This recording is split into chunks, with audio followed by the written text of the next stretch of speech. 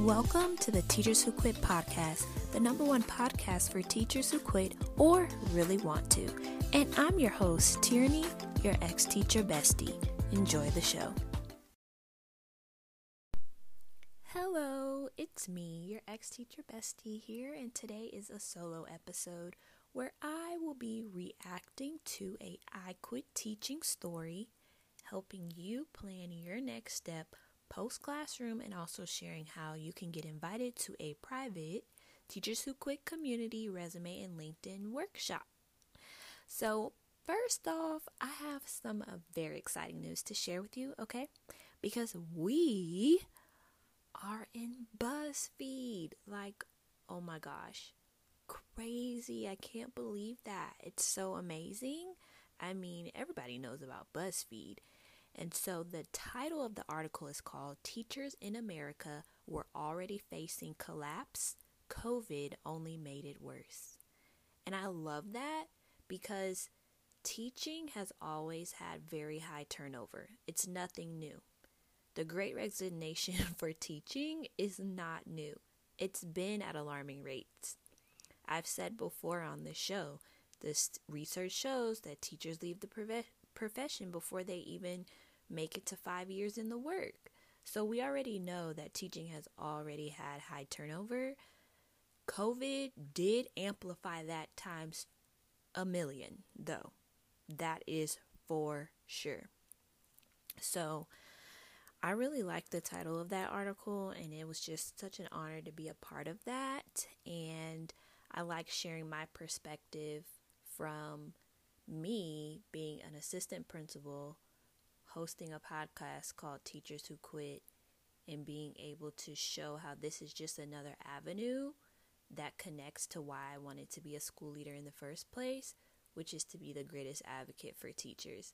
And so by sharing all of these amazing stories on each and every interview that I have with a guest, it's just another opportunity for me to bring about change within education and to make a difference. So please go and read that article. I have it linked down below in the show notes and would totally love to hear your thoughts. So let's hop into the juicy story, okay? So this story is called I Quit Teaching, Now No One Will Hire Me Because of Lack of Experience. So I'm going to go ahead and share that this story was from a thread on Reddit, and I'm going to read it. I was a teacher for 6 years before I quit back in October. The job was hard and exhausting, but rewarding in so many ways. Then COVID came. More specifically, the crazy knee-jerk reactions to COVID came. My job became exponentially harder while students and teachers alike were getting sick left and right. Not only that, but my wife has a weakened immune system due to an event from her childhood, and I feared bringing something home to her. So I quit. It wasn't an easy decision, nor one I wanted to make, but it had to be done. Now it's January, and I can't get hired. I wouldn't be feeling so downtrodden if I at least were getting a few interviews, but I'm not. I've had 2. That's it. The first was a phone interview that I thought went well, but I immediately got an email after saying that I'm not the right candidate. The second I went through their whole interview process, I thought I had a real shot there. Then I got a call, not even an email, which I thought was a good sign. Turns out they really liked me and thought I'd be a great fit with the team, and were sure that I could do a great job making the transition from teaching into the new job. But they decided to go with someone else in a different experience in the field. This has been the story of my life for the past few months. Just yesterday, I got this email. Thank you for your interest in this job. We have reviewed your application and we were very impressed with your experience. However, I regret to inform you that we decided to proceed with candidates who better match this position. Because I'm a former teacher, people pass over me in favor of someone who didn't make the mistake of trying to enter a noble profession. I have relevant experience. I was an English teacher, and I'm applying to technical writing jobs. I have a firm grasp on the language and know how to manage a team and get results. And I have an intense work ethic, which is necessary when you regularly lose your planning period to cover someone else's class. I'm not even applying for jobs at my education/experience level. I'm applying for entry-level jobs that are way below what I'm hoping for in terms of salary. Yesterday, I applied to jobs marketed to college students, not college graduates, college students. I have a master's degree, and I'm willing to scrape by for $20,000 less than what I feel like I'm worth for a year if it means getting experience for a higher paying job. But I can't even get that. I don't really know what I'm looking for with this post, just a chance to vent, I guess. I have savings, but they're not going to last forever.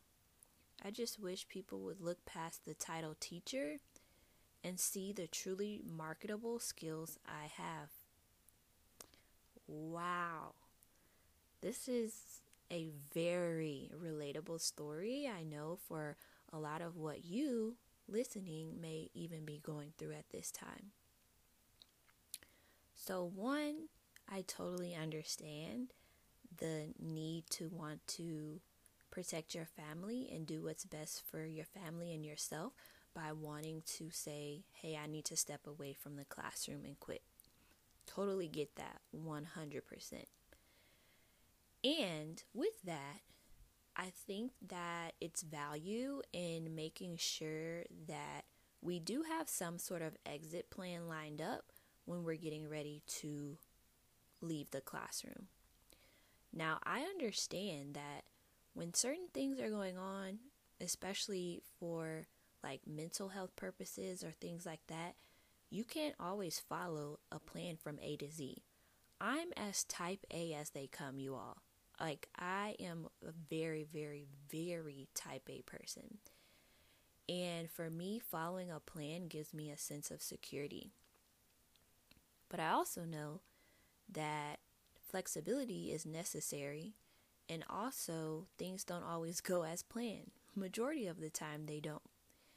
And teaching definitely taught me that. Oh my gosh, the number of times that my plans have been tossed out the window because of lack of proper planning on other people's behalf or what have you. But anywho, with that too, for me, as someone who uses my faith to really drive the decision making that I make in my day-to-day, it's very important that I am having this plan, but still having an open hand with flexibility on wherever I might be led next, and also that I'm leaving an opportunity for me to take risks and step out on faith. And so I think that having a plan is important, but also being able to hold loosely to those plans are important as well. So I'm just saying that if you're in a position where you can plan for an exit, I highly encourage you to do so.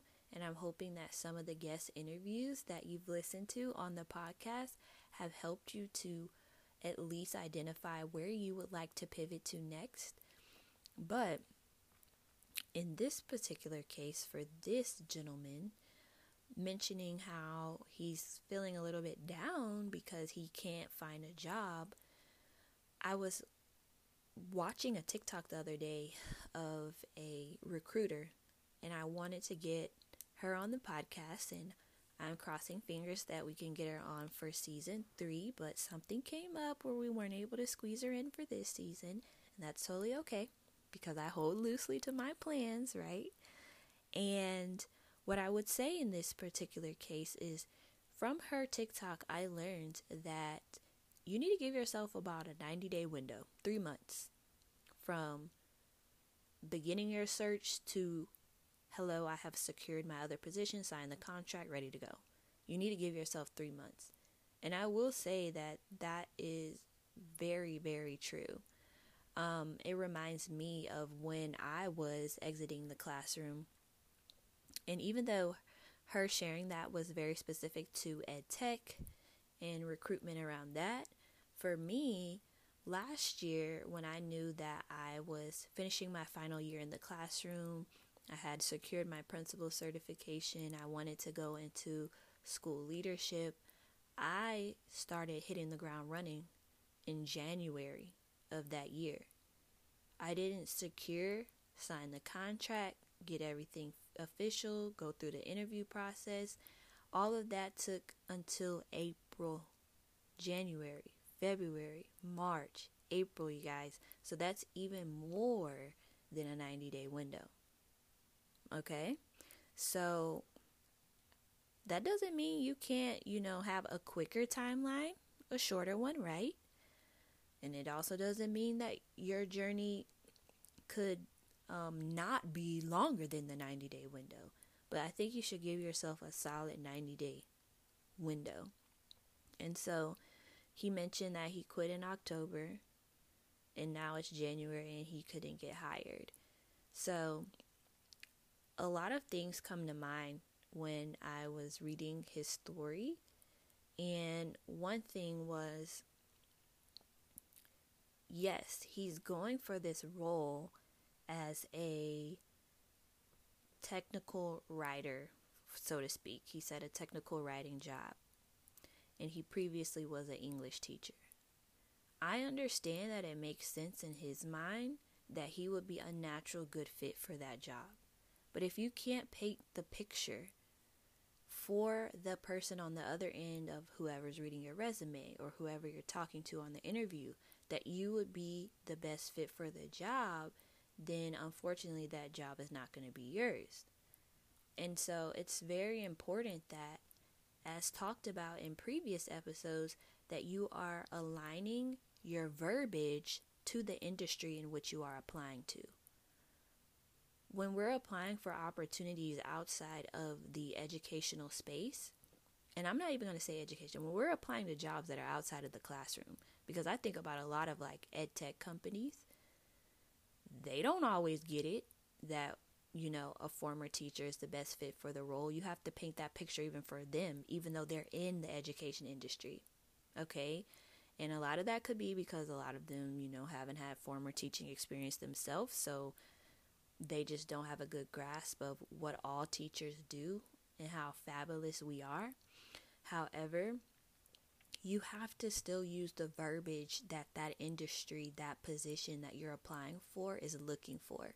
So as you're looking through that job description, it's important to pull out and align your resume to some of that verbiage. When you're meeting with them on the phone interview or the panel interview or the final interview, you have to still incorporate that verbiage that they're looking for and speak their language. You have to speak their language, not the language that you're used to.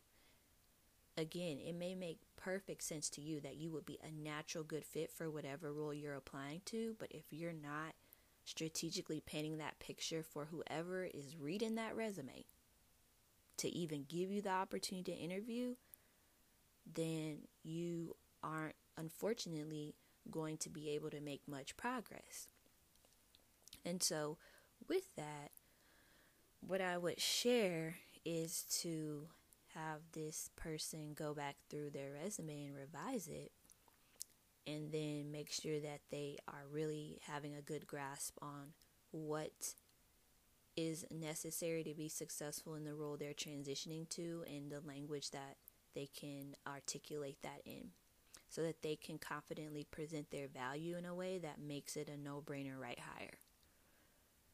So, with that, that's the advice that I would give out, because you definitely cannot just leave your resume with this teacher jargon on there. You really can't, y'all. You have to spin it. You have to finesse it. You have to. I'm not saying, put any false information down, but you have to finesse it in a way that is going to be well received from the people on the other end who have no idea what all it is that we're capable of doing as teachers. Okay? So, I have looked at a couple of resumes because I asked some of you who are in my private Teachers Who Quit community to submit your resumes so that I can match you with employers. And as I was looking at some of the resume submissions that came through, it was just stuff like, I created lesson plans, I facilitated a PLC, I looked at data, and it's missing the result. It's missing what happened as a result of you creating those lesson plans, what happened as a result of you analyzing the data. And it's all in teacher jargon, and it needed to be translated to whatever role you were applying to. If you're just giving a recap summary of what you did as a teacher, that's not going to get you where you're trying to go. Period. So, again, revise your resume. I am not a resume expert by no means, but I have been able to craft resumes that get me interviews all the time, and interviews that have led to me receiving offers all the time. So that's the advice that I would give. If you can relate to this story, but at the end, don't give up hope. Do not give up hope. I heard something the other day that was like, I think it might have been from a book called Atomic Habits, maybe, or another book. But anyways, it was saying that you have done something 31 times and then you quit after time 31. But what you didn't know is after the 32nd time, you were going to achieve the goal that you were trying to reach. So do not give up. But remember, insanity is doing the same thing over and over again, expecting different results. So if your resume ain't right, quit applying to the jobs without getting this resume in line, baby, because you are not going to be getting any better results, honey. Okay? Just spitting it straight facts. So to anonymously submit your I Quit Teaching story, go ahead and click the link in the show notes, and I would love to anonymously share yours on a future episode. Remember, the Teachers Who Quit podcast exists. I created this solely to amplify the voices of teachers who quit and share your stories. Okay? Also, to help you shake off guilt and shame about quitting teaching or even considering it. And third, to show you the opportunities that are out there to help you plan your next step. Okay? So right now, as you are listening to this episode, in our private Teachers Who Quit community group, I am supporting you with your next step, transition, which is me doing a 30-day job sprint where every single Sunday in this month only, inside of our Teachers Who Quit community, I am sharing several job opportunities for teachers just like you who are planning to pivot. So that's 30 jobs over this month. 30. So make sure you access those. Now, if you're listening to this podcast way after it's come out, then the sprint is over. However, if you are listening to this podcast on the day it's come out, in the month it's come out, then the 30-day sprint is happening. So let's go ahead and secure that job, okay? So how do you get into the private Teachers Who Quit community? All you need to do is click the link in the show notes, and once you enter your information, then you'll be immediately redirected to the group. Download that app and join in and have a great time. But that's not all, okay? Because at the end of the 30-day sprint, you can actually receive an invitation to join a private resume and LinkedIn workshop by rating this podcast, the Teachers Who Quit podcast, on Apple or wherever you listen to podcasts, and leaving a review. So rate and leave a review. Then you need to screenshot that. So don't press submit until you've screenshotted it. Then submit it. You're going to take that screenshot, and inside of our private Teachers Who Quit community, you're going to share that screenshot in there. And then at the end of the sprint, I will reach out to you to give you your invitation to join the LinkedIn resume workshop. Okay? So to recap everything, go read our feature in BuzzFeed. Secondly, submit your anonymous I Quit Teaching story if you would like to. Third, I want you to join the Teachers Who Quit private community, which is linked down in the show notes for you to access. And then fourth, I want you to leave a review of the Teachers Who Quit podcast, screenshot it, and share it in the Teachers Who Quit community for our invite to our private LinkedIn and resume workshop. Also, reviews are super important because it helps our podcast get pushed out to more and more people in the way that the podcasting algorithm is set up. So it's very, very vital. And I want this podcast to reach as many teachers who are just like you right now. So thank you for helping to do that.